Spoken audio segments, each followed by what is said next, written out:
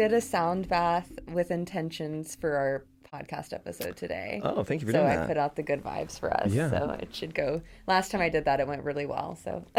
Awesome. Hey, I like that. Yeah. I've yet to do a sound bath. You need to explain what is this? Yeah. So a sound bath is, well, I mean, they're different, I think, depending on what tools you use. I have crystal sound bath bowls, which are like these big crystal bowls that are like crystallized sand or something. Whoa. And you like touch them and they make all these noises and they emit vibrations and frequencies. Yeah. Yeah. And I just got into it recently. Oh, okay. It's super nice. And I discovered it because I had started meditating, and I was trying to find like what sounds or what would help me like go into the meditative space. And I was trying all different things, and I discovered that sound baths like really relaxed me and stuff. So I got my own, and it's nice. So when I start to feel like overwhelmed, or if I need to like set good intentions, I'll just go and like ring my little ring. Yeah. That's all. Okay, now but they have do those bowls have a name? Is it like ringing bowls or sound bowls? I think they're called sound bath bowls. Sound bath bowls. Okay, I mean, I don't know. I'm not an expert in any way. I just was like, I like this. This makes me feel good, so I'm gonna get it. Awesome. Yeah, I've seen them in like some meditation practices. So yeah. Oh, wow. Yeah, meditation's nice. Let me say hi to everybody. Oh, please. My friends, welcome back to the Divine Experience podcast. My name is McKenna, and here I have Rudy Reynoso. You also go by Rudy is Magic, right? Yeah. That's hashtag Rudy is Magic. Hashtag Rudy is Magic. And he is a magician, so I'm like so excited today to talk about all of the stuff that you do. And you also have your own podcast, so we should definitely dive into that. So thanks so much for coming. Yeah, hey, thank you so much for having me here. This is awesome. I'm excited so to stoked. be here. Yeah, I'm super excited. And we definitely were like doing some conversing and some working on microphones and stuff before this. So we've gotten a little warmed up, I think. Yeah. We just had some really great conversations about Harry Potter. I haven't seen you in a billion years. So let's start there. Oh my gosh. We went to college together. Yeah. And you were president, like student body president, right? Yeah, crazy story, but yeah, I was the first Latino student body president of University of North Texas. I didn't know that. Yeah. That's exciting. Shout out the people, yeah. Congrats. That's so fun. Yeah. I think about one of the memories because I was president of my dorm hall at Clark Hall at UNT, and we went to like some suite like at a football game, and we were like, oh, the presidents are in the president's suite. Like we felt so badass. Oh, yeah. Back in the day. Man. That was literally 10 years ago. It's crazy to think about it. Yeah, 2012, 13. One of That's those. so crazy. And we were just talking about how like you experience so many lifetimes in your lifetime, and how like we were just saying it feels like we got to press fast forward on seeing each other's growth, because you mentioned like you have like brothers or like friends that you're around that you've watched them grow through certain phases and stuff, but like we're kind of coming back and retouching like at these totally different points in our lives. But what's funny is I feel like there's like a lot of things that we were doing before that have led into these journeys that we're on. Like I remember going to frat parties and you doing magic for all the drunk people. And they would just be like, whoa, like couldn't even fathom what you were doing. And so I was so excited when I saw that you're still doing magic and you're totally killing it. Thank you. And it's really amazing to see that that's been something that you've like continued to carry on and be passionate about in your life, which is so cool.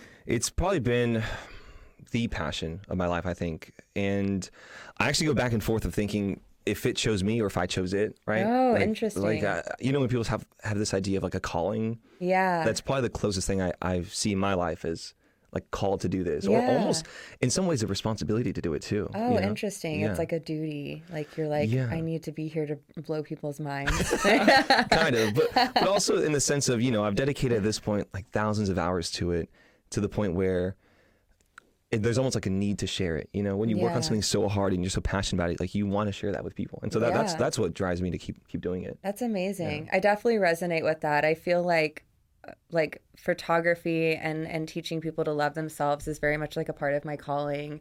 And I feel the same thing. Like I've experienced so much with it that like I have to give people the gift of also getting to experience like what I've learned and stuff like that. So I bet that you're like out there touching people's lives and blowing their minds and shit like all the time with your passion. Wild. It's crazy. Actually, yesterday, so if my voice is a little hoarse today, it's because I've been out performing since Wednesday Yeah, So Wednesday, so you Thursday. do live magic, like Yes. on the streets. Like you're out here in the streets I'm blowing in the shit out of the water.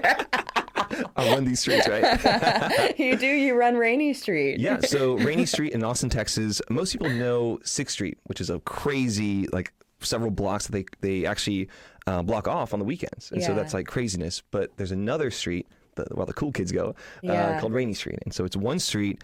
And yeah, I post up there. I'm good friends with a couple of the bar owners now. So they just let me put like a little stand out there. And that's a whole journey to get there. But where I'm at the moment now is I'm there on the weekends primarily from about like 7 p.m. to almost like 2:30, 3 a.m. Whoa, you're like really out there in the streets. Oh my gosh. Yeah, I'm a little obsessive about it, but there's of course like the tip reward, the monetary reward, but there's more so like the technical magic and like the reaction of people. Yeah. That, like, yesterday I actually had someone, this was like blew my mind, where he was walking by and he's like, wait, I've seen you before. And I'm like, what? He's like, yeah, you were like on YouTube or something. And I was like, what? That's so exciting. And this guy was visiting from Ohio. What? Oh my God, you're famous. On that level, That's so exciting. You're famous. You just got named. Like, that's officially like it's been a minute. I was like, what? And so he's like, yeah, I saw you like come up on like on YouTube or something. It's like, show me a trick. And so yeah, it was just a weird moment. Like, wow, this could actually reach more people. You know? Of course. And I think that says so much about the age that we live in, like that you can reach so many people, not just in those like in-person interactions, but like online, you can reach like people all over the place they can be a huge fan of your work, which is like so exciting. Well, that's what you're creating here with the podcast too. I mean, like, you know, instead of having this conversation with everyone, you can have it once and then share it thousands, millions of times. Yeah. I would like to have a conversation with everyone, and I try to, but there's only so many people you literally have time or like energy to be able to connect with. So that was one of the reasons I started this, was because I feel like I was having these super profound conversations and realizations with like my friends and my clients. And I was like, oh, so many people could benefit from knowing that they're not alone and feeling, you know, X, Y, and Z, or knowing that somebody else has had these experiences, or, you know, hearing something that you learned that you're like, oh, wow, that could really affect like other people in a great way. And it sounds like you affect tons of people. The first question I have, actually, I have so many questions, but please, the first one is, do you find that throughout the night, since you just said you start at like 6 and end at almost around 2 sometimes, it's like Austin is known for people going out and partying. So are you finding that people are getting like progressively more mind blown throughout the night as they're getting more under the influence? What a great question. What a great question and observation too. Yeah. So it's kind of a mental battle that I have to play with myself, because not everyone stops. You know, most people just walk by. But as the night goes on, as people drink more and more, people are more lit. As the city gets litty. As the city gets litty, yes. I'm going to make that t-shirt. As the city gets litty. Please do. As the city gets litty, more people are open to magic. They're open to trying something new. And so, because, you know, it is a risk stopping to see a random person perform for you. Not everyone, you know, even is open to that. But, you people know, can be so skeptical. Yeah, especially with magic. I've seen it more so, and I don't necessarily blame anyone for it, but magic has such a low level of expectation, let's say, for most people. That they think, oh, it's like a clown magician or simple magic or something. It makes my job easier because their expectations are so low that if I blow it out of the water, then it's even more impressive, right? Yeah. But I'm very much a purist. Like, I want to give the best show I can. To it. And so even if people are drunk and going crazy, I'm still trying to give them a good show, you know? I think I've only experienced the majority of my experience because I haven't seen you live in this decade. Wow. Isn't that crazy? That's crazy. Yo, the fact that we can even say that. You can actually say it, yeah. But wow. I last decade, when I was watching you when we were in college, it was pretty much solely for drunk people, because like frat parties were like all the rage and parties were all the rage, and that's where all the people were gathering. And so like, and you had an entertainer spirit, so you would bring out the stuff and people would be like off their heads, like, you know, Lydia's a city. Whoa, Lydia. Yes. What a simile. But I just think that's really fascinating. And I wonder, do you run into more challenges because their minds may be going slower? You know what I mean? At times. I think it comes down to temperament, like personality, right? There will always be, I'm not sure what the percentage is, but maybe 10 to 15% of people that really, really love magic, and another 10 to 15 that are super skeptical or they want to figure it out, you know, almost like anti-magic in a sense, right? They're like, you're not going to get me, right? Yeah. And a lot of times ego gets involved. It's so rude. Oh, it's like one of my biggest pet peeves when somebody, especially when they're doing magic, you know, I've worked with like a lot of different kinds of performers and I've gotten the pleasure of getting to work with magicians, and I just cannot stand when somebody is out to embarrass like their performer. Like, that's so wild to me, because I'm like, why are you here? Like, just don't enjoy the show then. Like, if you're going to try to like catch somebody, you know, like obviously it's a trick. They said, do you want to see a trick, you know? But yeah, that's interesting. It's so fascinating because the closest profession I can compare to would be a comedian, where comedians get hecklers as well. So there's random people that go to comedy shows just trying to insult the comedian, right? But the same thing happens with magicians, right? Where you'll have people that for ego, for whatever reason may be, it's like, no, you're not going to fool me, or I know how you did it, even if they have no idea, you know, with it. I almost, it's two things. One thing for me initially is like, it's always a good opportunity with them because they're actually the people that want to bet the most. And so, nice. so there's actually a financial incentive. I'll be You're like, try me. I'll be like, you know what? Hey, look, if I can, you know, $20, I can fool you. And they're like, sure, why not? You know, and almost always, you know, like I'll probably fool them. Yeah. But to me, it's more so like, that's how I first started. But then above that, it's like, wow, I have an opportunity here to almost like convert someone, you know, like from a skeptic to an actual like, you know, that was really good. Because I can't tell you how many times now I've had people that start off so aggressive. They'll get the cards in my hands, they'll knock stuff over, you know. And I make it a point. Oh, yeah, it's super disrespectful, especially like on the street. You're dealing with like drunk people, right? But that also has helped build my character, but also kind of meet people where they're at, you know, trying to like navigate that. And then it's so rewarding though when at the end they're like, you know what, I was giving you a hard time, man, but yo, that was some crazy shit. Yeah, you know? Good. You broke them. So I was a theater kid, so I'm such a believer in the performing arts and just like really passionate about people like expressing their creativity through performance and stuff, if that's something that they feel called to do. And I feel like there's not enough magic in the world and like wonderment, you know what I mean, and stuff. And so to have people like you out there just going like, oh, let me give this person like a little burst of drugs, essentially, like brain drugs, you know. And I think that's really healthy for society to like have that. And I think as we continue to move into this like technological age, it can sometimes create like a separation of like humans appreciating, you know, what we can do with our own hands, you know what I mean, or our own minds and stuff. And so like, I think that's one of the reasons why I feel a lot of passion for magic.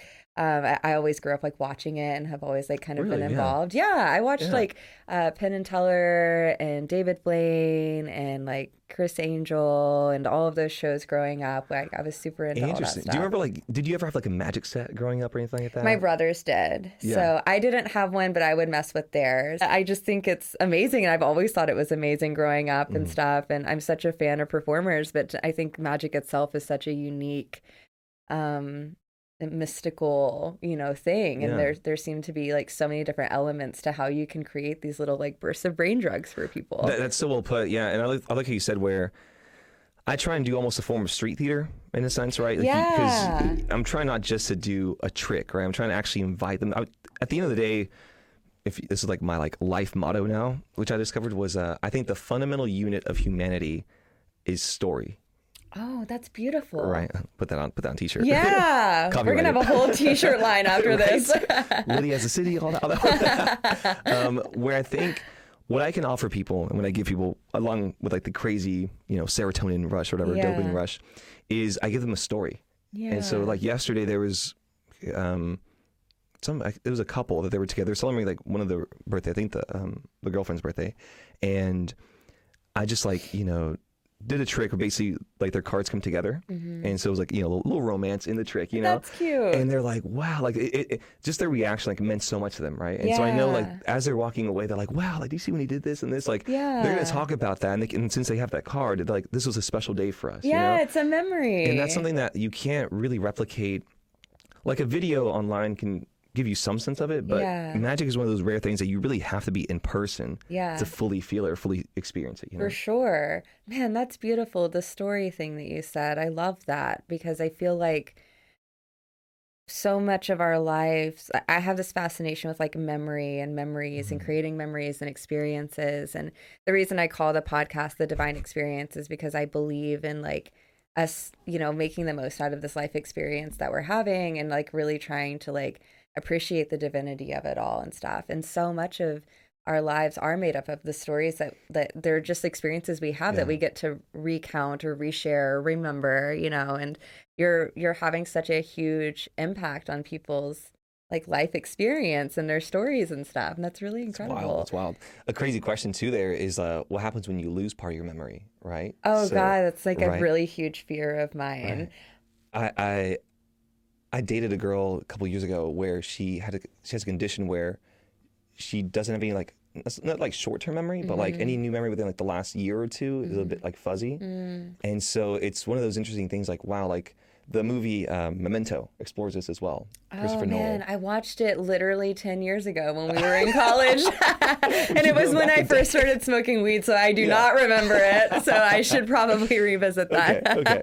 But yeah, the idea there is that gentleman in that movie has a similar thing where he can remember things from 5-10 years ago, but what just happened, gone. And so it's like, who are you if not for your memory, right? It's a really interesting question to explore. Yeah, definitely. Yeah. I've had several concussions in my life, unfortunately. But I had one about 4 years ago that severely impacted my short-term memory and like my brain function, it felt like. I have this condition where I like pass out sometimes and stuff, and I passed out in an airport and I hit the ground really hard with my head. And it just completely, like I was like very, very concussed for a while. And it freaked me out because I was having these strange experiences with my short-term memory where like I would put in an address in my map to drive somewhere, and halfway through driving I'd be like, I don't remember where I'm going. And like I like couldn't remember at all, and it would freak me out. Or there was a time where I paid, shortly after the accident, I paid my tab. I went to lunch, and then the waitress walked away, and then she came back, and I go, "Can I pay my tab, please?" And she was like, "You just paid it." And she looked at me like I was nuts. Like, and it really, my stomach dropped because it was a really terrible feeling. Yeah. And I've definitely noticed that like my memory has worked a little bit differently. I'm sure like that concussion was maybe a longer healing process and stuff. But yeah, it's definitely made me appreciate, the like memory and being able to remember things and stuff like that. So that's really fascinating. I feel like with memory, do you find that, and I'm sorry to keep going back to the point that there's drunk people, but I just keep thinking, I haven't been drunk in Austin a lot, but I keep thinking, do you find that because people are sometimes under the influence that they're having a hard time following the trick because they're not remembering because they're so wavy or whatever? Yeah, so zooted. That's what the kids are saying nowadays. I don't know. I'm just saying words I've heard before in rap songs. What a zinger, right? Like, yeah. So when people are zooted, I consider myself a patient guy, but sometimes, oh man, what a test of patience sometimes. We almost have to like walk people step by step. Okay, we're going to take your card. Yeah. I'm going to put it right here. What was your card? This is your card. Your card here? Yeah. Boom. And they're like, what? And they still sometimes don't even get it. Yeah. Well, because like I have ADHD, and there's been times where I've seen tricks that I almost get like I was too overstimulated by something going on that I'm like, oh, I missed that first part or whatever so I can only imagine like doing that, and then also like being zooted, wavy, litty, whatever. On top of that, I'm already on Rainy Street, so there are times where there are like 3 bands going on around me. Oh my gosh, how can you concentrate? It is a challenge, right? Like because there's, of course, I'm on the street, everyone's walking, they're going somewhere, so I have to initially interrupt whatever's happening, right? Yeah. On top of that, there's music. They're like having fun. They're vibing, and so I have to be able to break into that, Yeah. And that's why the show is structured. I do a 3-trick show. Basically, it's like a 3 to 4 minute endeavor. Like it's pretty short. Oh, nice. Because I can't, especially because like the attention span is so short. Yeah. And people like going places, like you have to keep it short and simple and impressive. And so the first one is like a very quick visual thing, right? And then it builds on top of that. But it's a thing where so many times people are like, oh, what happened? What? And I'm just like, bro, like you're you missed it. I did this whole thing for you.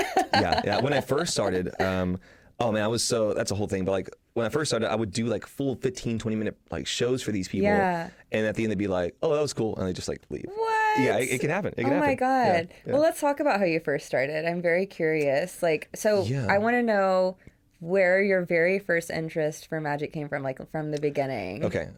So it began with my father. My dad is not even really an amateur magician, just kind of has it as a hobby, or I guess had it as a hobby, like, you know. Yeah. And so we would go to the Dallas West End district where there was a magic shop. There's not one now. Back in VHS days, and we would buy VHS tapes along with tricks. And this is when I was 7, 8 years old. That's like where I guess, because that's where the oldest footage I have of us like performing for like family birthday parties. And I remember just watching these videos with him and walking through. There was a really simple trick where you take a cereal box, you like cut it open, right? So open cereal box, you close it, and you reach in and you pull out like a handkerchief, right? And I was like, whoa, this is so cool. But it was just like a secret panel you put on, right? Oh, nice. And so it was my first introduction to magic, to performing, almost like engineering in a sense, right? Like constructing something as well. And so it came from my father. And then we did it for like a year or two and then kind of stopped. I was like, this is lame. Were you like hitting puberty or something? I was getting to like 12, so like the early stages you of were that. getting to that age where you're like, I'm too cool for this shit. Yeah. And I'm like, what? And at that time, I'd always seen David Copperfield, like these really classical magicians and huge things. But then, like you said, when David Blaine came on the scene and I saw street magic, that was like the turning point. Yeah. Because I was like, whoa. Magic doesn't have to be these huge theatrical productions. They can be something like intimate, right? Like just between a couple of people on the street. And that was like kind of, set the spark. Yeah. Off. I love that. Were you inspired other than just the street performance element of it by David Blaine's tricks? He's very intense, so that's why I asked. Like, which mad respect. I'm just very squeamish. So like I can't believe that I've always had such serious anxiety, so I can't believe I watched. And I remember watching it and feeling anxious as a kid, but like now as an adult, I like can't even look because I'm like, I can't watch someone put something through their arm. Like it's so crazy to me. But did you find yourself inspired by the type of magic he was doing, other than just the street performance aspect of it? Yeah, because obviously, like, when you talk about Dave Blaine, you also have to talk about Chris Angel too, because they came up like together, especially with like the mind freak. Yeah. Oh my God, I forgot. And they had like these very dark personas, like which I had like major crushes on, I think, which I didn't realize they were crushes because I was like so young, but I was like, why am I so intrigued by this like bad boy, Yeah. I mean, they made magic sexy. At least Chris Angel made magic sexy. So shout out Chris. Yeah. Yeah. I mean, because Chris did more of like the crazier, like he put like hooks in his back and like do these. Oh like, my God, that stuff. freaks me. Literally, I feel like I'm gonna pass out just thinking about that. That's crazy. Yeah. But David Blaine, what I respected him a lot more, and what he showed me was the mental endurance aspect of it. Yeah. Like how much the mind can take in what we're capable of, right? Like the one where like he's like frozen in time, like he put an ice block around him for like 30 something hours. Yeah, I remember that one. Sitting on top of like this pole in like Central Park or something. The one where he's like inside like a sphere of water. Dude, for a I week. literally can like visualize these as you're talking about them because I remember watching them and just being like so mind fucked at what was going on. Iconic. I mean, and at that point, it's more of a stunt, like endurance athlete aspect. He definitely does a lot of stunt work. Oh yeah, and so kind of in that. Like, yeah, his persona, I think when I first started out, I was like, I was much more serious, much more like, you want to see a trick? Yeah. Like trying to be all cool. Yeah. Now I'm much more me, I'd say. Like I'm much more expressive, much more that. Like I would actually tone it down a lot more when I first started because I wanted to be like David Blaine. Yeah. But I'm sure it sounds like you let your personality show a lot more now. Yeah. So try to. Yeah, which like you have a very like friendly and warm like demeanor and stuff. So I think that, I haven't been on Rainy Street and seen your thing, but I'm sure people gravitate towards that more than like an intimidating factor. You know what I mean? Maybe I need to take a lesson from Chris and dress like all black and like chains and like super long hair and like, you want to see Maybe. Did you watch anyone else? Like, okay, so you mentioned David Copperfield. Yeah. Did you watch like the Statue of Liberty thing or like what? Yeah, I watched all the classic ones. He had a movie, so I watched like the movie he had. Oh, I've never seen the movie. It's some sort of train ride. I can't remember the name of it. Penn and Teller, big influence as well. When I think of them, I always think like very vividly of they did like a bullet in the teeth one. That's the one that always pops in my head when I think of Penn and Teller. I just remember like, whoa, like my brain was exploding. He shot him. Yeah, I just couldn't fathom it. That's so crazy. Have you ever seen them live or any of these guys live? Yeah. So actually for New Year's, me and my friends, we call ourselves the Flamingos because we stayed at the Flamingo Hotel in Vegas. That's super Flamingos, cute. Right? So that's a little handshake. Yeah. Although, I'm just saying, this kind of looks like in a Harry Potter musical. They're like Slytherin, right? Oh, like the right? Man, it's been so long since I watched it, but I remember when I first discovered it, I was so thrilled to have more Harry Potter content. Yes, I was like, something else Harry Potter I can consume. That was great. Yeah. So during that week in in Vegas, during New Year's, saw Chris Angel, saw Copperfield, and saw Penn and Teller. And that was recently? That was this New Year's. Oh, nice. Yeah, okay, so then you must actually, have seen, because I saw Copperfield's show recently in the last couple of years, and he had some stuff that like blew my fucking mind. Yeah. Like, I don't want to give any spoilers or anything, but like I was very, like, there was just stuff that I was like, how the fuck? Like, there's no way. Like, that just happened right before my eyeballs. No, it's like, insane. So crazy. That's why it's insane. It really is crazy, especially Copperfield, right? Mm-hmm. This guy who he doesn't by any means have to do magic at all now. Like, he could straight be chilling. Oh, yeah. He's a billionaire. He's the richest magician. He owns like all these islands like Obama and Oprah like vacation at. And yet he is still, I believe, the most performing magician. Wow. Like he performs something like 500 shows a year. So he performs twice every day, I think, except Sundays. Not like his work ethic. That's pure passion. Is insane. Yeah, and that's why I'm like, wow, like some magicians are like, oh, like his magic's not modern enough sometimes, like within the magic community sometimes, like, bro, like just give the man his props. Like so much respect. Don't be a hater. He's outworking everyone and he's like 60 something. Yeah, he's still going strong. That's crazy. Yeah, and it's gotta be passion at that point if you don't have to do it and you're doing it that much just because you love it. Like, and I wonder if that comes from, a love of magic, a love of like the brain explosions you give people, like a combination. Yeah, or a contract too. Or a contract, or a lot of money. Yeah, because clearly that's doing well for him. So. Right. That's amazing. Man. And then more recently, I've been inspired by, of course, Shen Lim. He won AGT and AGT the Champions thing. And then also the one I'm trying to actually get a model like my show after is a magician named Steve Cohen. Mm-hmm. So he's named the Millionaire's Magician in New York. And he does magic for like the 1%. He's like the Millionaire's Magician. Fancy. So he's performed for like almost all the big celebrities, Warren Buffett, Bill Gates, like all these like high ticket people. A ticket to a show is like starts at like $250, like one, like it's expensive. Yeah. But his magic is like spot on. It's top notch. Yeah. Interesting. Yeah. I have not heard of him, or maybe I have, but I definitely haven't seen him. I don't think he's much more low key. Like you almost have to be like in that. Well, I'm not in the 1%, so I probably don't know. Oh yeah. Yet. Yes. One day I'm gonna call you up and be like, "You'll never guess who I'm watching right now." I'm sitting on just bankrolls, just like balling. But I would love to do something in that style, like in Austin. Like, because right now, obviously, I do the street magic performance, and just because of the amount of people I perform for, I get hired for different events from there. So that's amazing. That's the main. So do you get you get recognized by people who hire you, or like other people are watching you perform for people and hire you, or like how are you getting? What's bringing you these opportunities to get other things? Okay, all the things. All the things. Just pure exposure is just getting you. Yeah. So in part, like, I have a friend who says I'm becoming an institution on Rainy Street, right? How like, fancy! Because now it's a thing where because I'm out there all the time, people are always like, "Oh, like that's a magician on Rainy. Like you're the magician, you're the magic guy, you're right?" the guy. Which reminds me again when I was at UNT. The whole first year, and this is when I was like really into magic. It's like a wave, Yeah. It was a spike when I just got freshman year into UNT. I remember making it like a goal to perform for 10 people every day.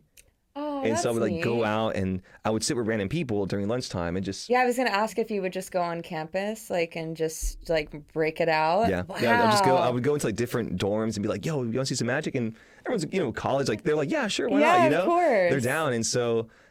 Honestly, I think that helped, like, just people just to recognize me to, like, later become president, I guess. People knew me. But for me, like, that, it's such a gift because it's kind of mixes in with, like, sales as well. But, like, with magic, you're dealing with all types of people. And so you have to be able to find out, okay, how do I, not just like how do I amaze this person, but how do I best connect with them? Like, you know, because there's one level there, but it's like the same trick, but how do I adjust this trick for you? Yeah, you know? you have to like customize it almost for their personality or something. You ever find like that there's people that you started to do a trick for that you don't connect with at all, and you're like, oh shit, like, or do you always find something that you can kind of relate to with them? Yeah, I think it's rare if I can't relate to someone. Yeah, on that's some a level. talent. Yeah, that's really amazing.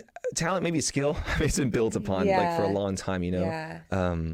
But it is a thing where very rarely do I get, unless if someone is like really busy or doesn't want to see it, like, because then magic is like a weird line too, where some people are just either really, really religious or superstitious. That's and true. They almost are like. Do people ever think you have like dark powers or something and get freaked out? Oh yeah, I remember distinctly being like 13 or 14, and my grandmother came to visit from Mexico. It was like, I come from a very religious background, and you know, she's like the matriarch, and so she's like, what are you doing, like in Spanish, right? Like, what are you doing? Like, this is devil's work. Oh, like, you no. know, like, and I had to like walk her through like, no, this is what I'm doing. But till this day, like, she doesn't really vibe with it. Like, even though it is, you know, sleight of hand, it still has that, that like overshadowing, super paranormal, supernatural. Yeah. You know, I was raised in like a very hyper religious environment, and you know, we were talking about Harry Potter a few minutes ago before we started. And I was like such a huge Harry Potter fan, and there was a period of time where I wasn't allowed to consume any of the content because one of my dad's friends, who was also like very indoctrinated into certain kind of mindsets, had come to visit and saw that I had like a Harry Potter collage in my room, and was like, she's practicing witchcraft, like she's doing devil worship. J.K. Rowling is a devil worshiper, so these books are like secretly leading her to Satan or whatever. And it was like a really big discussion / it really wasn't a discussion. It was them telling me like, you don't get to do this until we can thoroughly research this and make sure that there's not like darkness here. You know what I mean? And I wondered also with Harry Potter and stuff, because you said you're a big fan. Yeah. Did you find that anything with that fictional world had to do with your inspiration for why you wanted to get into magic? That's amazing. No, of course. No, and this is also, fun facts about Rudy. I really thought I was Harry Potter growing up. That's amazing. because my age lined up with him in the books. Oh, yes. So as he was... you're so lucky. I was a couple years younger. Yes, so that's very cool. Crazy. Like as he was like 12, I was 12 at like 13. I was like, what? And you're like, it's me. I'm the chosen one. I was the chosen one. And back in the day, I had I've always had like black hair, so it was like kind of messy. And he's like jet black, messy hair. Did you ever throw on the glasses? I had glasses. Oh, you did have glasses. I had glasses for the longest time. Yeah. So during that time, I had like the rounded glasses. Oh my God, you're literally Harry. And I did magic. So they're like, you are Harry. Like I would just be called Harry Potter all the time, and I was like, I just need the green eyes. Just give me the green eyes. Oh wow! And so so it like worked there until eventually in college I got LASIK, and so but I really did think, I was like, man, like I'm the chosen one. Yeah, that makes me like extra excited that you were inspired by Harry Potter, just because I love Harry Potter so much. Yeah. So that like, and I wonder sometimes if that's why I always had an affinity for magic and appreciation for it too growing up, because I loved. I mean, I think I was watching those shows of like, these famous magicians that were on television and stuff before I discovered the books. But I discovered the books when I was about 9. So like that timeline's a little fuzzy because it was like all around that time that I was like consuming all of that kind of entertainment. But I definitely think that like I have reasons I love magic has probably to do with some of the appreciation for the magical world of Harry Potter and like the ideas behind, creating these like visual illusions and goes things like hand in that. hand, right? Yeah. I just love mystical shit. I'm the same. And that's and it's crazy to be able to like do that or get the illusion that you can do that, like that's. Yeah, definitely. Yeah. Okay, so you were practicing with your dad when you were young, and that's where you got inspiration from. And then were you doing it like in junior high and high school for your peers? Yeah. So let's see. So there's like a gap. So like, it was like 7, 8 years old, did it, and then a break. Then I was like 12, got back into it. And when I got back into it, like I got back into it. Like it was 3 or 4 hours of like practice every day. Wow. I used to joke where I would say like, friends would make fun of me like, bro, you spend more time in front of mirrors than girls. Cause I would just be there like like out, like every angle, I would repeat the same move. You're like, and over. it's so I can impress the girls. Like, Right. It's like, bro, you don't know. You yeah, don't know. yeah. Like, You're like, there's a game plan here. there's a game plan. Yeah, and so just a lot of practice, got obsessive about it. And I remember showing it to my friends. Well, first to my family, like just my brother Eddie that I do that with the podcast with, like he is like the knowledge of all magic because like he's seen me perform and work on tricks and evolve and all this, so he has like the know-how. Was he like your guinea pig for all like experiments with the like tricks you wanted to do that you weren't ready to show people yet? And yeah, stuff? him and my mom and like my parents, like I would just be like, sit down for a second, let me show you something, right? You know? and eventually I had to like lay off it, but like I would just stop them all the time. That sounds like they were supportive, to be able to watch you and stuff. That's really awesome. Yeah, no, that was so lucky to have them even be down for that and like giving me their time and their attention to do it. Did they ever give you input on things? Like yeah, all the time. My brother Eddie more than anyone else, because he, especially now, like if I can fool him now, then I know the trick is ready. Oh, that's good. Type thing, because he knows all the different points of it, you know. Yeah. And then my friends eventually got tired of it. At first, like, oh, this is cool, and they're like, stop doing magic. Oh. You know. And then this was around maybe junior high, so 7th, 8th grade. Yeah. I then started doing it at school. And that was a big jump because I started getting in trouble for it. Why? During lunch, I would do magic and, like everyone's like, teenagers, so like all like crowd around. You were a distraction. I was a naughty boy. And the people there, like the coaches and like the teachers, thought there was a fight going on. Because people would hear, whoa, like, what? Like, and there'd be like groups of people. They're like throwing chairs around, running around. They're like, what is happening? Who's causing this Getting mayhem? their minds just fucked up by little Rudy. Like, they're just like, what? Like, especially at that age, you're like, what is happening, right? Yeah. And thinking back now, that's so crazy. Like at that age, that was happening. And I remember going to the like principals, like getting in trouble. They're like, you got to stop doing this. You're like gambling. They thought it was gambling. And I was like, no, like I'm doing this. Eventually, I had a teacher, Mr. Hutton, who was like very supportive of it, and like he basically like allowed me to do it at the end of class and stuff. So shout out to him. Good. But what's his name? Mr. Hutton? Mr. Hutton. Shout out to you, Mr. Hutton, for helping kids realize their dreams and encouraging shout that. out. And it was during those years that I became known as like the magic kid, and it just continued all throughout high school. In high school, did you find that it helped you pick up chicks? I think it's always helped. Yeah. They're very intrigued. I mean, and because originally, I always consider myself the coolest nerd, right? Like, I have a very nerdy personality, but because I was able to kind of accept that nerdiness and be like proud of it, because magic, when you think about it's a really nerdy thing. It's like, what? You're just messing with like cards and stuff, like coins, and what is this, right? But what's so cool is that what helped me a lot was that I would always do it to the cool kids first. So I would go to the cool kids table, do magic for them, like, oh, you're cool, Rudy, let's go. You like knew who to get in with. Right. That's smart. And so after, if I can impress them and like impress like the quarterbacks and like, the jocks of then the girls will think you're cool. And they're like, well, who is this guy? Yeah. Right? So, that's so funny. Young Rudy. Do you do any tricks now that you did back then in that time? Or is it like all new, good question. Developed shit? There are a few tricks I do exactly the same, but they're essentially the same trick, but like upgraded, right? Oh, nice. Right? It's like evolved. Yeah, it's like tricks that started then, like have just built and built and built to now, and like modified and taken like a life of their own. Yeah, that's super cool. Do you have any favorites from back then? There was one I used to do, which I haven't, just like functionally, I can't really do on the street. Yeah. It's the card through window. Classic trick. Dave Blaine did it as well, where you get someone to sign a card.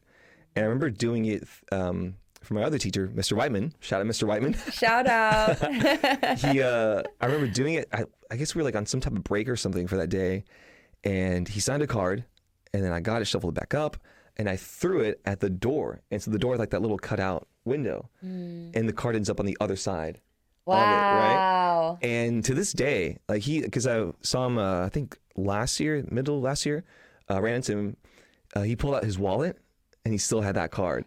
That's beautiful. And I was like, whoa, like that. Gosh. That is one of those, like, just like, what do you do with that? That's what I'm saying. You're impacting people's lives with like these little moments that like, I hope so, and you do so many of them. And then like somebody's going to carry around a card forever or whatever. Yeah, that's incredible. So it makes it, it's moments like that make all like the practice like worthwhile. Yeah, for sure.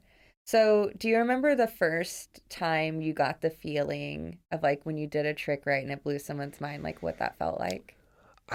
It's hard to pinpoint exactly when, You were so young. but I do have a memory that's like one of the first ones, which is I remember the first time I street performed. So the first time it wasn't like at a school or like for friends. I think it was like maybe 6 months, 7 months into it, 12 or 13. My family and I went to Herman Baker Park, just a local park in Sherman, and I remember seeing a couple sitting on the bench. Back when people used to go outside and, just hang out and go for walks. What does that even mean now? What? Like, Outside? What? Let's go for a walk? What? This couple is chilling by the park or at a bench.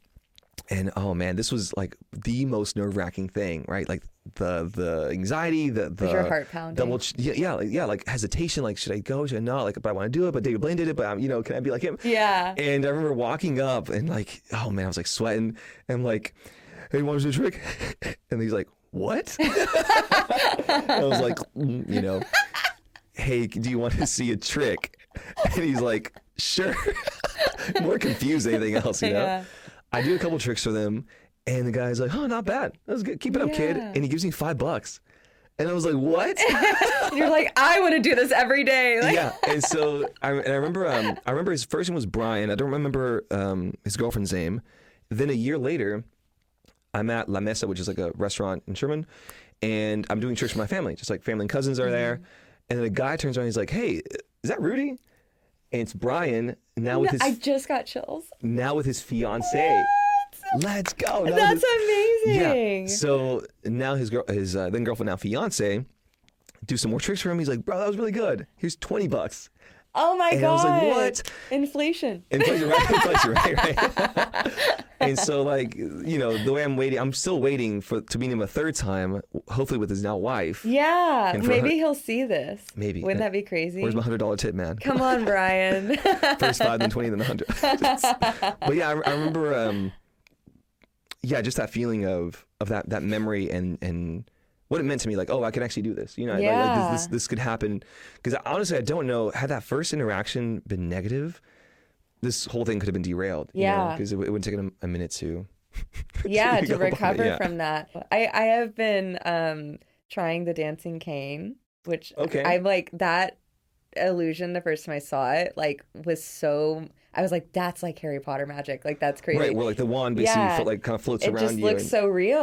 And so I got my own like little set, but I don't practice enough for me to be good at it. And I'm not good at it enough to ever do it for anybody. But in my mind, one day I'll be really good at it. Just keep practicing. Takes time. Yeah. Takes time. Yeah. Is there anything that you've seen that like really fooled you? That you've just been like, just like lives in the back of your mind? Yeah, there's a lot. Like, obviously now it's even more impressive now because, I'm by no means am like a savant when it comes to magic knowledge, but we've done it for a minute, so I have a good idea of what it could be. I mean, this isn't really ruining it, but I remember seeing Chris Angel this past time, right? He did this effect where he brings people up on stage and he goes through everyone's purse, and one by one there's a certain term for this where you can read a person's personality by what like objects they have. Oh, interesting. And so he's like, okay, he pulls out like a hairbrush. Okay, he pulls out like a pencil. Okay, like, and he's saying, oh, you're like an organized person. Like you probably, wake up in the mornings early, or like you probably like coffee, like whatever, like just trying to guess personality traits off of it. He goes through the whole thing, and she's like, oh, got some things right, some things wrong, puts them back inside. He's like, here, your purse. Oh, by the way, do you want to check it one more time? And she drops it, and a huge snake is in the purse. Whoa! What? And so that's one of those like, wow, like how the fuck did you get a snake in there? Yeah, like, especially after emptying it. Like I have some ideas how I could go, but it's still. I just remember that particular moment, like, wow, like this is a really good trick. Yeah. And it's so great to feel that again. Like, wow, it's such a cool feeling that I think. I'm very much addicted to like little brain explosions. Like I actually got into a really dangerous conspiracy theory phase a few years ago because I was like, oh, brain explosions. And then I was like, this is very dangerous. What rabbit hole are we going down? Oh my God. It's such a fast one too. It just sucks you in. It's really fast. But that's like why I love performance art and also magic, because there's just these like, wow, how on earth did they do that, you know, moment. That's just really amazing. It's crazy. I mean, there's this concept as well. A lot of people think that magic happens in front of you. Like, it's like, what's going on? But really, magic is in your mind. You know, at the end of the day, it's what does the person think happened? Oh, you know, because cool. this will happen a lot where I'll do two different tricks. Like, I'll have one card signed and I rip it up and put it back together. I have another one where, let's say, the card disappears and reappears in your pocket. People will misremember it as one trick. Oh. This kind of goes like with the story element. They're like, oh, yeah, this magician like took a card, he ripped it up, and like it reappeared all together in my pocket, you know? Yeah. Like, even I can't do that trick. You know? And this happens to a lot of magicians where they'll talk about how people misremember things as like a bigger thing sometimes. Are you like pretty plugged into a community where you have like other magician friends you talk to, or is it mostly like a solo journey? It's been a solo journey for like 20 something years, which is, you know, weird. But thankfully, moving to Austin, I finally made another good friend who also does street magic. So we help each other out. And then there's about 4 or 5 other magicians that we've like connected with. Yeah. A little magicians guild. Right? Yeah. Our own little Hogwarts. A bunch of wizards. Wizards of Waverly Place. Wizards of Rainy Street. Rainy Street, right? And yeah, we get together and just talk magic. We exchange ideas. And I'm so thankful that we actually like collaborate, because magic is so... especially because it's so secretive. There's a lot of like ego involved sometimes. Like, it's like, just, you know, just let's boost the whole art form, you know? Do you all perform together? That's something we're trying to think about, you know? So myself and James, he's another magician. He's actually on Rainy Street as well. He was actually the inspiration for me performing like street magic, because I'd done it before in like Denton, just like around when I've traveled also, just going to random people doing magic, but just like for the love of it, you know? Yeah. But not actually having like a booth, like a stand, and actually learning how to draw people in and do the whole process. Yeah. Man, I want to come down to Austin and see you you gotta come sometime. check it out. You gotta come check it out. Last time I was there, I had no idea that you were doing all this, or I definitely would have come and seen it. But I'm down there shooting every once in a while, so I'll definitely have to come down and watch. Oh man, there's some nights like for me, I just love magic overall, right? And so with James, like for example, because of my video background, I was like, well, why not put ring lights by the table to perform into the night? And so I like added ring lights, and I was like, James, get ring lights. He's like, bro, yes. And so because he would just do magic from like, you know, 4 to like till it's dark. I was like, well, if you just put lights, you can go longer, right? And then efficiency. I also had my brother Eddie come down and film originally, because I was like, you know, how am I going to blow up on TikTok and stuff? You know? Do you have TikTok? I do. What's your TikTok? At Rudy is Magic. Oh yeah. Rudy is Magic for everything. Okay, YouTube, I can't wait to Instagram, follow TikTok. Still kind of figuring out the format of it. Because he would originally come down and film, because you have all the film equipment. He would come down and film, but it would take so much time out of his schedule as well. We figured out a way to do it where I have a 360 camera. So it's a camera that has a lens on both sides, and it films all around. Oh, wow. It's crazy. That's amazing. I want to see your setup. That's really cool. I'm pretty obsessive about it. Like, I go into it. But basically that camera records all around. And so now I just hit record, I do my thing. Then later on the editing software, I can actually point the camera where I want to. Whoa. So it gives the illusion as if someone's filming it, but it's just the camera's like stable the whole time. I would be fascinated to see that, because like, you know, I mean, we were just talking about camera work and all that kind of stuff with the setup, and like I'm learning so much by seeing different people do different things. I had no idea you could even do something like that. It's cool. wild. It's wild. Wow. So it really helps that you're into the technology stuff, because you're able to like record, you know, accordingly. Record accordingly. Whoa. I like that. Yeah. Another t-shirt. Another t-shirt. I'm telling you, we got this t-shirt company. Because I feel in anything, right? Like I believe you can attest to this. Once you learn, okay, let's take another step back. There's a great quote called, "Once you see the way in one thing, you see the way in all things." Oh. Yeah, right? Mic drop. I love it. But I can imagine, you know, your experience with photography. I mean, even like with traveling, like these different insights you get in different areas of life spill over to other aspects, right?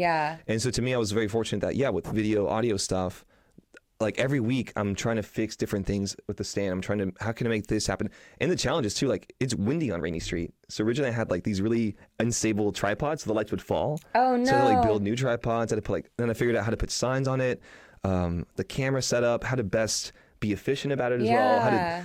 There was a point where I was bringing over like 3 huge lights. I was going overboard, and I was like, this is too much. So it's also like simplify it. Yeah. Simplify it. You know, I'm just always revising. But at least you tried. Like, you got to experiment with different things to figure out what you like. Yes. Yeah. Okay, so I keep skipping around, but like, so Please. you high school to college.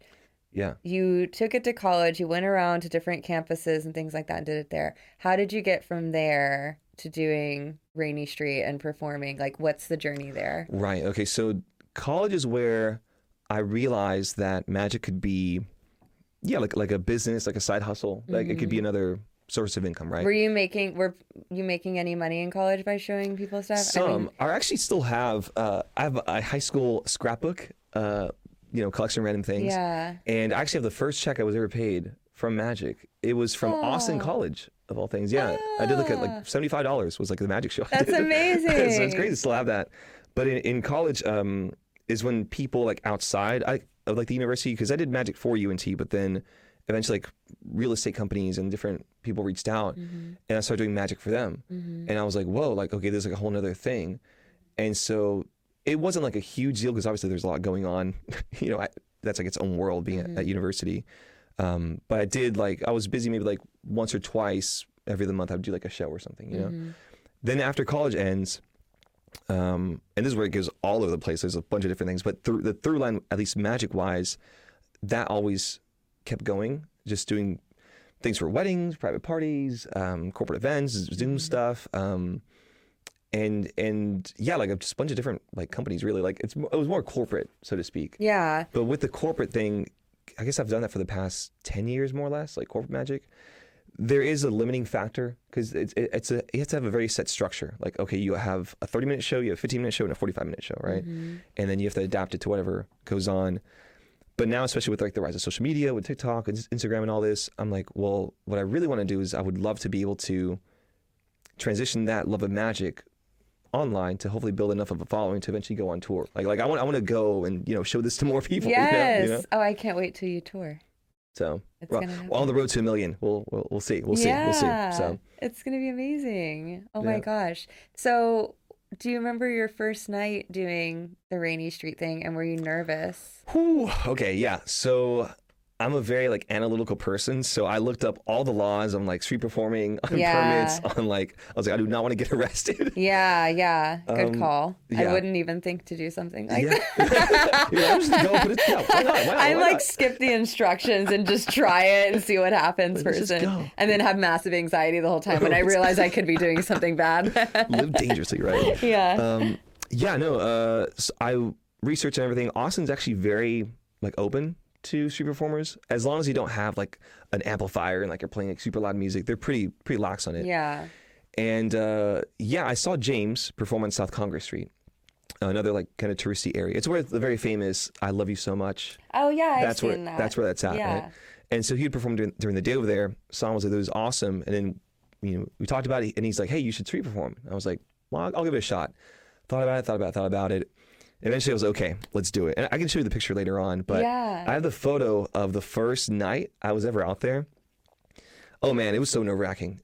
It was, I don't remember the exact date, but it was like late February of this year. And I remember driving around Rainy Street like 5-6 times, just like first just trying to find like, can I spot a good location? When am I gonna be okay? Where's someone gonna mess with me or whatever?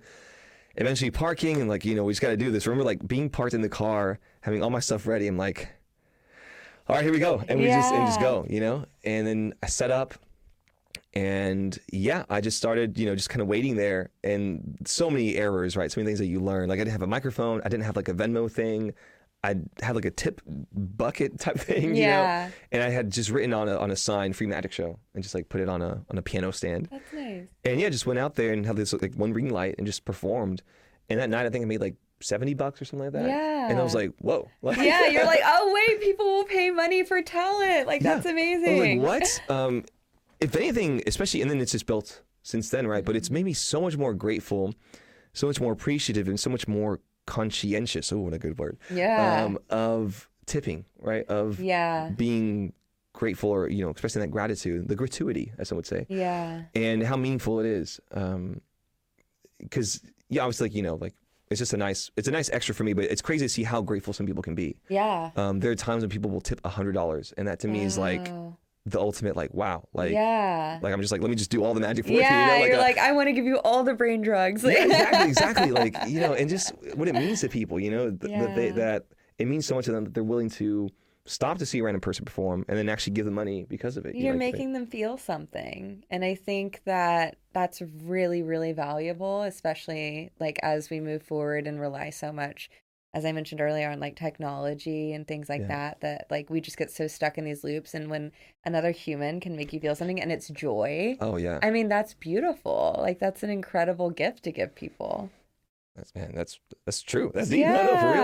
It is. I mean, I just think that like that's what I have such an appreciation for the performing arts, because like you're stirring up feelings and you're stirring up like reactions in people that like are healthy. You know what I mean? It's not like we watch so many movies and they make us feel sad things or anxious things or angry things. But when somebody like in real life goes like, hey, let me blow your mind for a minute. I mean, that's like a really amazing thing to do for people. Yeah. You said it so well, because in a movie, you almost have to have that hour, that 2 hour to have that effect, right? You get those emotions along the way, right? Yeah. With a song, even, you'll get, really emotional connection or, really like pumped up. Magic, at least, especially street magic, it's designed to be like, like short snippets of brain drugs, right? Like it has to break through whatever's going on. Because I've had people that, they're having great days, having bad days, whatever. But for that moment, they almost become like a kid again, Yeah. And especially today, when you can Google something so easily. Yeah. We're almost like burdened by knowledge, where we forget that, this whole thing's like a play. Like we're supposed to have fun with this. A sense of wonder is often lost these days, I think. Yes. And I think that's what, magicians and street performers and just people who have something to offer that gives you joy, even if it's momentary, it's such a unique gift, because like it just takes so much investment of emotion and time to feel things in other ways, and then like you're just like, here, like you're like a fairy. It's like, have some joy, have some joy. Maybe a you wizard, have some joy, or a wizard. Sorry, fairy works well, way more masculine and cool. I'm no fairy, bro. I was just imagining you like sprinkling joy on people on Rainy Street, like magic dust, just like right. You're so right. I mean, like every art form does that in some way, right? It's supposed to elicit some sort of reaction or emotional response. And that's why I feel such a like responsibility, such a duty to it, especially being there so often, where I've had people now that come back and they bring their friends. They're like, oh, like you blew my mind, blow this person's mind, And it's so interesting now what I'm seeing as well, which I've seen it through videos, but so where I set up is right in front of a bar called Eisenhower's, and I know the people there. And yesterday, it was the first time I actually had them stand, like they were just like watching the show. Like there's such a weird joy of watching people get their brains blown, like just like mind blown, like, and it's like a funny satisfaction of like almost like vicariously, feeling that, like, because it's one thing to have yourself like amazed or surprised, but then you have someone else or you're seeing it happen, it's like whoa, and they're just enjoying not even the magic, just the people reacting, and so it is very interesting. I think it's therapeutic. I mean, I think I have a very like hyper-stimulated mind, and I will find at times that it's hard for me to not always be thinking about all these other things that my brain will obsess over or be hyper-focused on. And magic is one of those things that when I'm watching it, like everything else goes away, and I find that very therapeutic for the type of like brain power that I have. I feel the same way about escape rooms. Like I love escape rooms. Oh. Have you ever done one? I have once. Oh man, you got to do more. I'm like addicted. I've done over 80 escape rooms. Oh yeah, that's an obsession. That's an obsession. We need to talk about that. It's my therapy. But okay, let me ask you then. So I'm going to guess, is it because of almost like the pressure? Because they're almost always timed, right? Well, that's funny. I actually am not. I'm not a good test taker, and I don't like being timed. It's more like the world. I think it's that I have a brain that wants to problem solve all the time, and because of that, my anxiety will focus on the things in my life that I need to problem solve, even if there's not a problem that needs to be solved. I'll like almost create one so that I can have something I'm working on. And when I'm in escape rooms, I get to problem solve in a way that is not related to my life or anybody else's, and it can't affect anyone in a negative way. And it's creative and it's fun and there's hints. And honestly, it's the little brain drugs that, like, I mean, the very first time I did an escape room, I had like my first little brain explosion when I saw my first puzzle, and I was like, whoa, like that was crazy. I was like, that's like real life drugs that you get without like the side effects, you know? And it was such a burst of joy and accomplishment, and just like, you know, there's just something about like the way that my creativity works, that when I get to like do this and it creates this outcome, and then that leads to another one and leads to another one, and then they all have this big, you know, ta-da at the end, and then you like escape. Like that's that's a lot of drugs that your brain just layers on. Because when you say because that's interesting. Because like in life, right, a lot of these problems sometimes some don't even have solutions. The solution might not be apparent. The solution might be 5 years away. It might be in a different place. You know. But with an escape room, you know that the tools you have are there, and like, you know, there's a problem to be solved, and you know that there's a solution at the end, right? The answers are there somewhere. Yes. You just have to like think creatively and take the hints or whatever it is. And there's just something so rewarding to me about that I just find very therapeutic. And it's a source of like brain drugs that I get that I haven't gotten from anything else. And I group that in the same kind of like source of joy that magic gives me, and other things like that, because it's just like you're watching something be solved or something happen, but it's like not going to affect anyone in a negative way. All it's doing is bringing joy, you know, and having fun, and and like thoughtfulness, you know. Yes, and collaboration, I can imagine too. Because do you prefer to do them alone, with a group of people? How do you normally go about? My favorite way that I've done it so far is like a duo, like with one other person. But I've done it in groups of 4, 6, or 10 or whatever. I find that for me, the bigger the group gets, the more I struggle with focusing. Because there's a lot of different energies. My cats are going to stand outside and yell at us this whole time. But we're just going to have to ignore them. They're literally putting their faces under the door. I find that when there's larger groups of people in escape rooms, that it gets very distracting. Because there's too many energies going on. There's too many people looking at different things. Somebody will uncover something that I didn't realize had been uncovered and stuff. But when it's like a much smaller group, like 2 or 3 people, it can be easier for me to focus on, you know, what's going on and not feel so overwhelmed. I'm a highly sensitive person. And so I'm very energetically like affected by other people, which can be an amazing thing, but it can also be like difficult. It's a gift of sorts, I'd say, as well. I can imagine that when you have more people, it becomes more of a social hangout thing. And so you almost, you know, it almost becomes secondary, like to the actual. Yes, exactly. So you must be super observant then if you've done so many, right? Like, I mean, I probably selectively observant. Selectively observant. Okay. I just go with whatever, you know. But I mean, I think that I have like an eye for attention to detail. And also like what I like about escape rooms is the out of the boxness. You know what I mean? Like there's times where there will be, you know, a puzzle or a hint, and there's just something I read that some creative part of my brain like makes sense of it that I don't think would have normally happened. Like one time, Liv and I and Adam actually, we all went and did an escape room, and we were actually in a group with this other family that had like 4 people, and Liv and I were late, and so we were like, go ahead and start it, like we'll just jump in, which I was so sad because I was like, no, like I can't do that, but I didn't want to hold everybody back. And so we came in and they were stuck on a puzzle, and it was the first one, and they read it to me, and my brain just instantly knew. I was like, oh, you need to like make the statues face each other and make them make eye contact. And it worked. Whoa. Okay. Yeah. And they were like looking at me like I was a freak. And I was like, I don't know. I just like this shit. Like, you're like, it's a gift. Yeah. It was just like, there's kind of some kind of weird, like conceptual creativeness there that I like. I'm curious. Does this apply to like other aspects? Like whenever you watch like a mystery movie,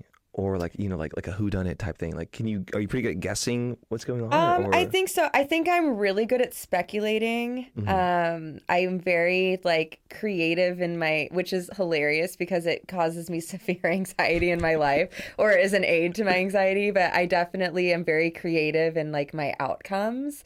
And so what I like about escape rooms is like nothing's too out of the box. like, because I've always done some room where something that just sounded too crazy was like the answer.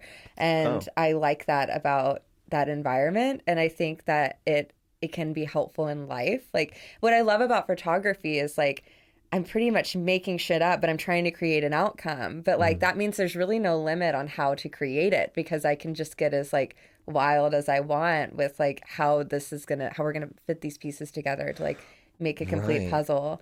So yeah, I think that it's definitely like I'm learning to work like with my brain and how it works versus like growing, because like I'm terrible at math. Like, sorry. Like, so terrible. So terrible. I'm punching a microphone. I'm terrible at math. I have dyscalculia, which is like dyslexia, or at least for me it is, where every time I look at numbers, like they're different. And the bigger the number is, the more numbers switch. It's like taking down phone numbers is a bitch. Wow. I didn't know that was but it makes sense. Yeah. That would be a thing. Yeah. Well, I didn't even know it was a thing until I was in my 20s, but I knew it was something I was experiencing, but I didn't know that like other people experience that. Like a label to it. That there was like a phenomenon for that. So it made it really difficult for me in school, because I was like hyper advanced in English and reading and writing. And I finished all my college English before I was like a junior in high school, because I was like so into all of those advanced classes. But I was always super, super behind on math. And so I always thought that there was like something wrong with my brain because I couldn't solve math problems, and they're so technical, and there's one way to do it, and there's always one answer. Yeah. And I realized as I've grown that like my brain works best when I can find different paths to find an answer. And sometimes there can be multiple answers, and the more I like learn to work with that, the more I find joy in things like escape rooms, or things that are like whimsical, because like anything is possible, versus like a more analytical, mathematical world, where my brain struggles because I'm like, oh, 2 + 2 has to equal 4. Well, what about 1 + 3? Okay, well, that's sometimes an option, but like depending on, who is okay with it, because like there's so many restrictions on like how you do things, I get a lot of like, I hope it's yang energy, like the yin yang, right? Like that, right? Yeah. If you could put like the logical, like mathematical side on like the yin, or I hope, and then like the emotional, more like free form, on the yang. That's very much like an emotional person. And I'm very instinctual. So like I like things that allow me to kind of like play with that aspect of myself. And I feel like I'm always sharpening like my logical brain and like my analytical brain and stuff. But yeah, I think that's why like this kind of stuff is so fascinating to me, because like in magic you have to like be creative with your path of kind of like reaching an answer. Yeah, actually, when we think about it, it's almost like it's a fusion of both, because there's a logical, technical thing that has to happen, right? Like I have to logically get this card in your pocket, right? But I can't let you see it, right? Yeah. But along that, I have to do that at the same time, but also hopefully present it in a fun, ideally the best way in a story, right?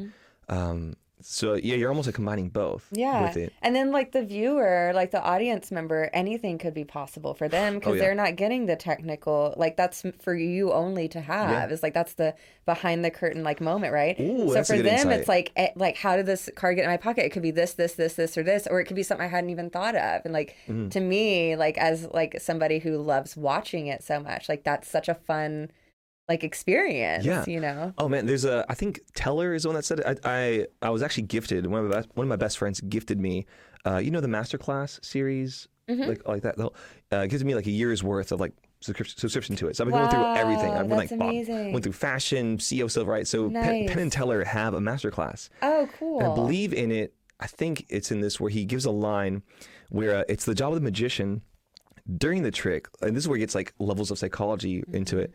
You have to almost subtly tick off boxes in people's minds of what it couldn't be. Like, it can't be a double. It can't be he has a string. It can't be there's a magnet, right? You have to like knock out all these different options to only leave magic. That's when like, because that way, like, if people see it, they're like, oh, well, it can't be this because he did this. It can't be this. And so like, it has to be magic. Yeah. That's like the best results. That's beautiful. For a trick. Yeah. Have you read the book that Penn recently wrote? It's called Random. Oh, no. I haven't read it yet, but it's in my Audible like library or whatever. And I think it's about like people living, like the main character, somebody living their life by like a dice roll and that deciding like all of their decisions. And I was just curious if you read it because it just sounds fascinating to me. Funny enough, no, but I have heard of the concept. So I do a D&D, Dungeons and Dragons, right? Yeah. And I both do a player, but I'm also like a dungeon master, right? A DM, as they we've say. Got a little dungeon master over here. Yeah. That's exciting. D&D, right? And people will go and they'll live their lives by a D20, like the 20-sided die. Yeah. And so they'll be like, if it's greater than a 10, I'll do this. If it's less than a 10, I'll do this. And they'll roll it. And they'll just like go with it. Wow. Have you ever tried that with anything? Like letting a pair of die decide your fate? Ooh, I have not. But would you? I would actually. Really? Yeah. So I'm, as much as I'm like a stable, responsible person, I have a very like, you know what, let's break through something new, so I'd be down to try it. Maybe not like for a set amount of time, probably. Yeah. I could live my whole life like that. Yeah, that's pretty intense. It would be cool for like a weekend, Yeah. Like list out 20 options. Okay, I'm going to go somewhere tonight. List out 20 options, roll, boom. Okay, we're going there. That's a fun idea. Maybe we should try that. That'd be like a challenge we do. We can call it like the random challenge. I need to try that for dates. Be like, let's do a D20 date. Oh, that's cute. That seems like a good idea. Yeah. So do you do magic for your dates? Like when you go on dates, are you like, oh, let me break out like the suaveness? Yeah, that's a good question. It just depends. It depends. Like when I was first doing it, right, I was like, oh yeah, magic gets girls, right? Like I would do it out of the insecurity that I don't have enough to offer to someone than besides performing, right? Like being a magician. And I became very identified. I couldn't separate the identity of like magician and like Rudy. Like, okay, like I'm valuable as a person outside of this magic, like if my hands, if I couldn't use them to do, what still have value to the world. Mm-hmm. And so for a while, maybe like 5 years, like high school, throughout that time, I was like, oh, this is what I have to do. Now it's like an optional thing. Like if anything, it almost, it's just like on like online apps and stuff. Like they'll see, oh, he does magic. That's interesting. Yeah. That's weird, Yeah. But I have had somewhere like, if they ask, I'll show them. Either way, I always have a deck of cards with me. Yeah, that's exciting. Yeah. Do you have anything that you could do now, or is this like is that too on the spot? No, I mean, I am an impromptu guy, so yeah. I actually did bring some cards with me. Let's see what you got. Let's see what we can do. Oh, I'm so excited right now. That's what we can do. Okay, perfect. And I brought a Sharpie. Yeah, why not? Let's have some fun. Okay, so let me get this here. We'll get it so the viewers can also see, right? Let's see. Oh my God, we're having a magic show. This is so exciting. First magic show. Only on Divine Experience Podcast. I'm so curious, why did you, or where does the name for the Divine Experience come from? Like what? So it really just comes from like being the whole idea that we're here for this like life experience. I'm always talking about like improving the quality of our life experiences and things like that. And I believe that everybody has a divine energy within them. And I just feel like the more we can embrace like the divinity in each of ourselves and like the way that we love ourselves, the more like we can have an incredible life experience and divine experience. And I just really believe in like talking about things and realizing that you're not alone in things and being able to like grow more empowered because you're realizing that you have this like divine energy. So I was raised in like, I mentioned a really hyper religious household, and I don't have anything against religion, but I think that the way I was raised was very poorly done with that kind of stuff. And I kind of actually named my I have, several sects of photography like genres that I shoot. And one of them is like fine art and boudoir. And I named my boudoir like category of my business McCamera Divine, because I believe that being divine is like being like God, you know what I mean? And we all have to realize that we all have that power within ourselves. And once you realize that you have this like this great divinity, I use God very carefully because, a lot of people can be offended by it, or it can have different meanings to people. But once you realize you have like that divine energy that you're taught to like seek out within yourself, you can create this like ultimate life experience and really embrace, who you are and what you get to experience here and stuff. So my cat is really mad that he's not in here with us. He's like, there's a magic show. Let's see the magic show. Let's see the magic show. Wow. Man, that's fascinating. Yeah, because especially today where there's so much so many either beauty standards, lifestyle standards, that is put up as, oh, this is like the true, let's call it God energy or goddess level. And there, obviously there's, sure, achieve things or go do stuff like that, right? But like there is a divinity. It's interesting if it's like religious, super religious, or something. There's like a sacredness to each person, right? That can oftentimes be overlooked, and sadly, other people can see it in others, but we rarely see it in ourselves, Exactly. That's why, I started shooting boudoir and doing fine art is because I always struggled with seeing the greatness within myself and embracing it, because I was literally raised to like hate myself and my body and just like always be seeking this this approval and never feeling worthy without this invisible entity that was a masculine energy, right? That I was supposed to always be like wanting to be like and wanting to get approval from. And then when I realized as I've gotten older, like that needs to come from within myself, regardless of if I have a God or not. I don't personally like believe in like the Christian aspect of what I was raised in, just because I was raised in like a very specific and controlling way that I actually learned later on was not the way that a lot of other people were raised in the church. And I'm like, wow, it must have been nice to think God actually loves you. Like what a concept, you know? But I just like, I started realizing through my clients, my work with my boudoir clients and fine art clients, that like so many of them come to me because they don't see the beauty in themselves. They don't see the power that they have. And I'm really hell-bent on like showing everybody that like you have this incredible power within you and you can improve your whole experience here on earth and like in this life by like recognizing that and honoring that and embracing that. And the whole reason I had started all of this was because like I have all of these conversations like with my close friends and clients and myself about it all, and I've realized that like there's more people out there that need to be empowered and need to be touched, and stuff by that kind of energy. But what's cool is that like one of the reasons I had like you on and I have like other people that of all different walks of life coming on is because like we're all so different, but we all deal with like these same core issues of like imposter syndrome or self-doubt or like anxieties of different kinds, and like our journeys are all so similar, even though they're so vastly different. And the more we can communicate about what we're experiencing with that, the more like people can recognize like how powerful they are and how much of their life is in their hands. There's a quote I keep coming back to that reifies what you said, right? Where it's, if you want to change your life, just change your perspective. Right? Yes. And so if how many times do people go through life? I've even felt this to some degree, right? Where either the feeling of like, for me, it's always been connected to like value or what I can give to the world. Right? Yes. And so it's very interesting where it's like, once you accept that there is an inherent value or worth within you, a lot of people never get that. A lot of people never complete that, or they had it and it was either stripped away from them when they were young, something traumatic happened. It's all sorts of different reasons why that never developed or was never allowed to grow. And whereas magic could bring it out in an emotional level, like, kind of like you get a blink of it, right? It doesn't last a long time, but you can see it's still there.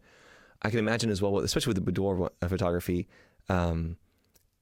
people, you're seeing people like very vulnerable, and it's like the only way, I got it. Okay. The only way to get to almost self-acceptance is you have to like take that leap of faith of vulnerability in front of the camera. Yep. Right. And I can imagine people that initially they're like second guessing, like hesitating. Oh yeah. They take a leap of faith and then, wow, like this was here all along. Yes, exactly. And it was within me. You know what I mean? I just needed somebody to pull it out of me. And it's really incredible watching when my clients come in and they're very uncertain and nervous at first. And we've been working together at that point. My clients book pretty far in advance. And so we've gotten to know each other, and I've kind of done homework with them on helping them like start to embrace loving themselves and being confident. But when they come in and they're so uncertain, and then this journey that we go through where, they're getting glammed up in a way that makes them feel amazing, and I'm there telling them all of the things that are so beautiful and amazing about themselves that they should own and honor, and then we have this awesome experience, and then they get to see their photos, and then they're like, holy shit, I'm a bad bitch. Like, I look amazing, and I'm so hot, and I'm so powerful, and I felt so good. And when they leave, it's like a whole different level of self-love and acceptance, and just radiating this new energy that I think that they get to carry forward, after that. And I think it's really important for us to encourage each other, to do that. Yeah, the collaboration is important because a lot of times not everyone can do it alone. Obviously at the end of the day, that person has to take that step on their own, but it's so important to have some support system or even be open to like having help with it, Yeah. Many people don't even realize that like aspect is even there. That's even a thing. Yeah. They're even aware of it, Yeah. How often do we not necessarily lie to ourselves, like subconsciously, like, bury that in our past and never means like, well, why is that happening? It was because of this event or, Yeah. And by having someone who's so supportive as you would like to like, kind of guide them, that's amazing. Yeah. That is one of the most profound effects someone could have in someone else's life. Thank you. Yeah, it's definitely my mission just for everyone to realize how fucking awesome they are and to embrace that, and then, make all of their life moves and like moments based off of going, wait, I can handle this. Like, I'm awesome. Because I myself struggle with like self-love so much and always have. And that's why it's so important to me to create a community where like these are conversations that we're having, and it's not just happening with only certain types of people. Like, all different kinds of people deal with like this like reflection of going, am I good enough, or am I enough of this or that, and then having someone to encourage them and talk about these things and go, oh wait, like I had the power all along, and like I'm actually amazing. Wow. Yeah. Deep. Bombs, knowledge bombs. Knowledge bombs. No, let's see this trick. Yeah. So let's have some fun here. Let me get situated here. Okay. Well, hey, welcome to the show. Welcome to the thanks for showing me some VIP magic. I'm gonna try and make this happen. That was very so impressive. that like everyone can see it here as well. Yeah. Okay. So we'll get the camera and stuff involved here. So first, can you just grab any card you want? Okay. We can see it, and we can actually write and sign it. Make your own little autograph on it, if you will. Okay, this one. 4 hearts. Okay, now the question is, did you choose that card or did this card choose you? That's a great question.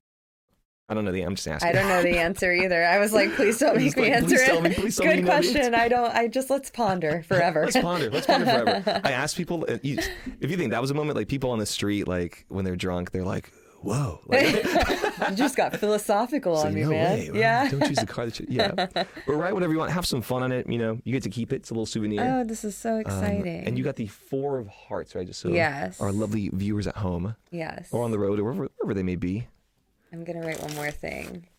I'm going to write wait, can I tell you what I'm writing? Or yeah, no? Yeah, we can all see it. I'm going to write my name and then write the divine experience. Ah, okay. Okay. It is written.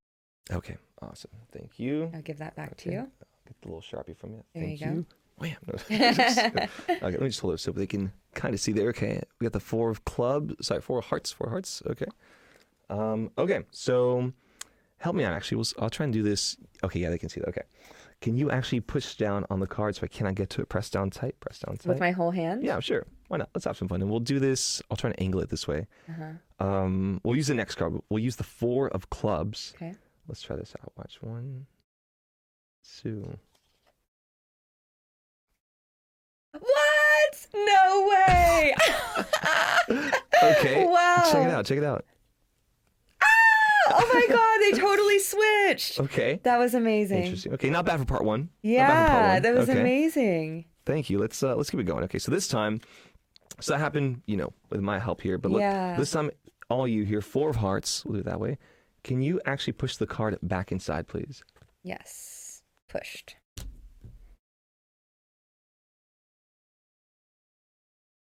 What the fuck? Whoa! Wow! Oh my God! You totally just like had that appear in your mouth. Like, that's wild. I almost said that's what she said. But like, I was just going to say, I was like, that's what she said. Got him. Wow. One more thing. We'll take the 4, right? And watch. Check this out. Just like this. Wow. Wow. It totally. And What? thanks. In the back here. What?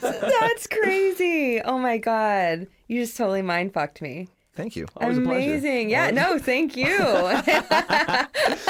Wow. Yeah, and not only on the Divine Experience. Yes. Thank you for the Divine Experience's first ever souvenir. VIP magic show. Thank you. Amazing. Wow. Okay, so what's your current day favorite trick? I asked you what your old favorite was. Is it the same? Oh, yeah. I guess I could do it.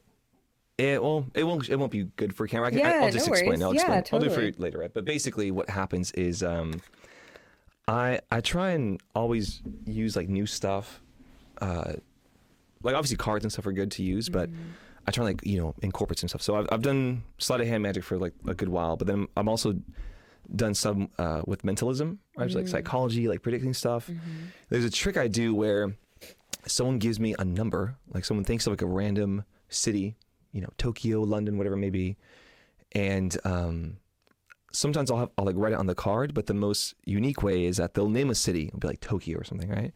And then I'll have a UV light and like I shine it and I go like this and it's like written on my arm. And so that's cool.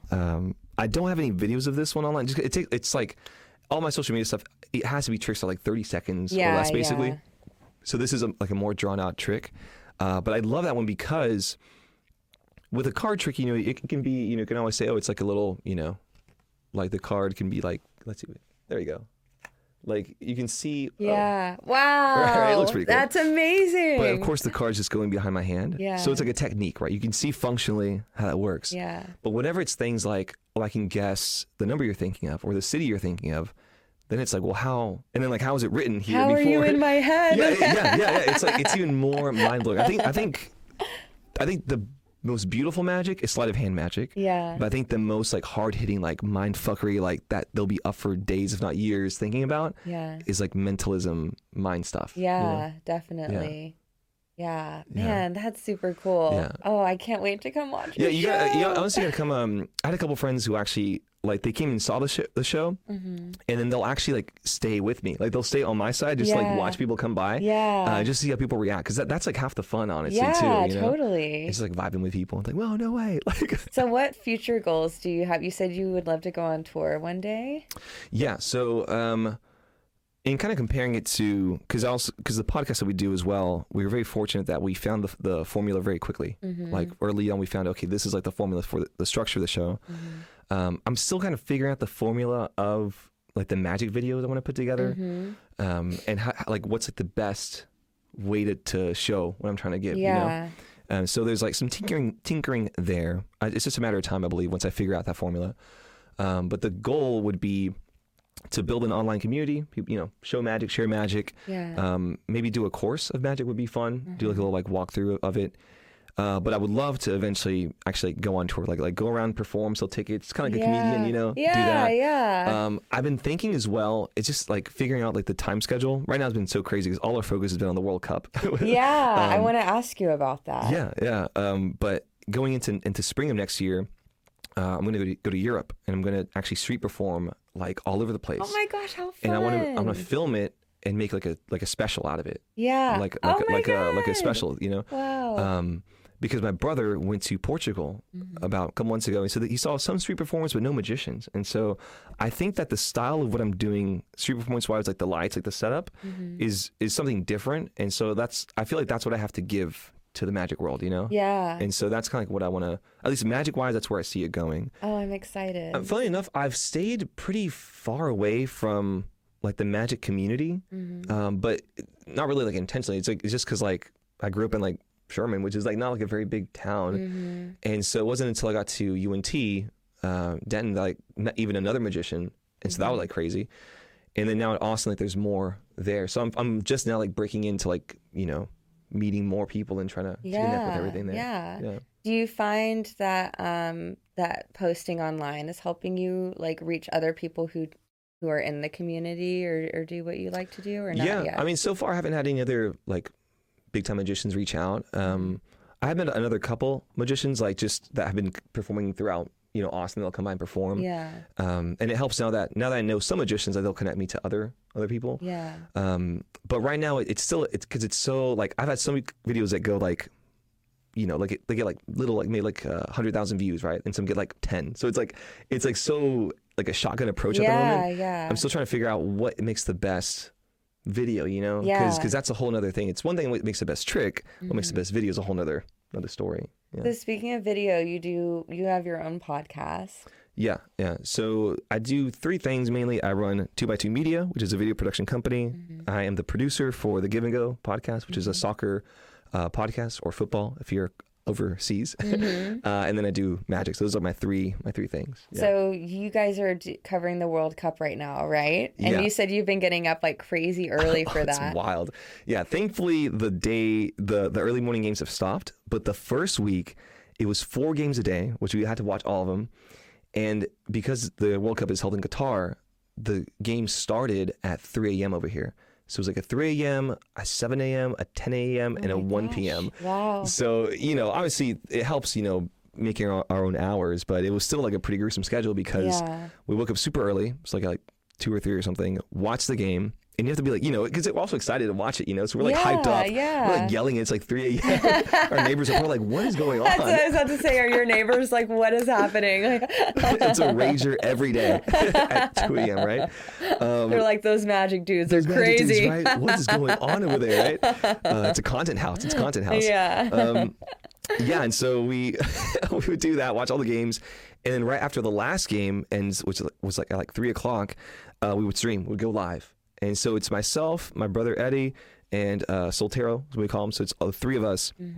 I'm behind the scenes.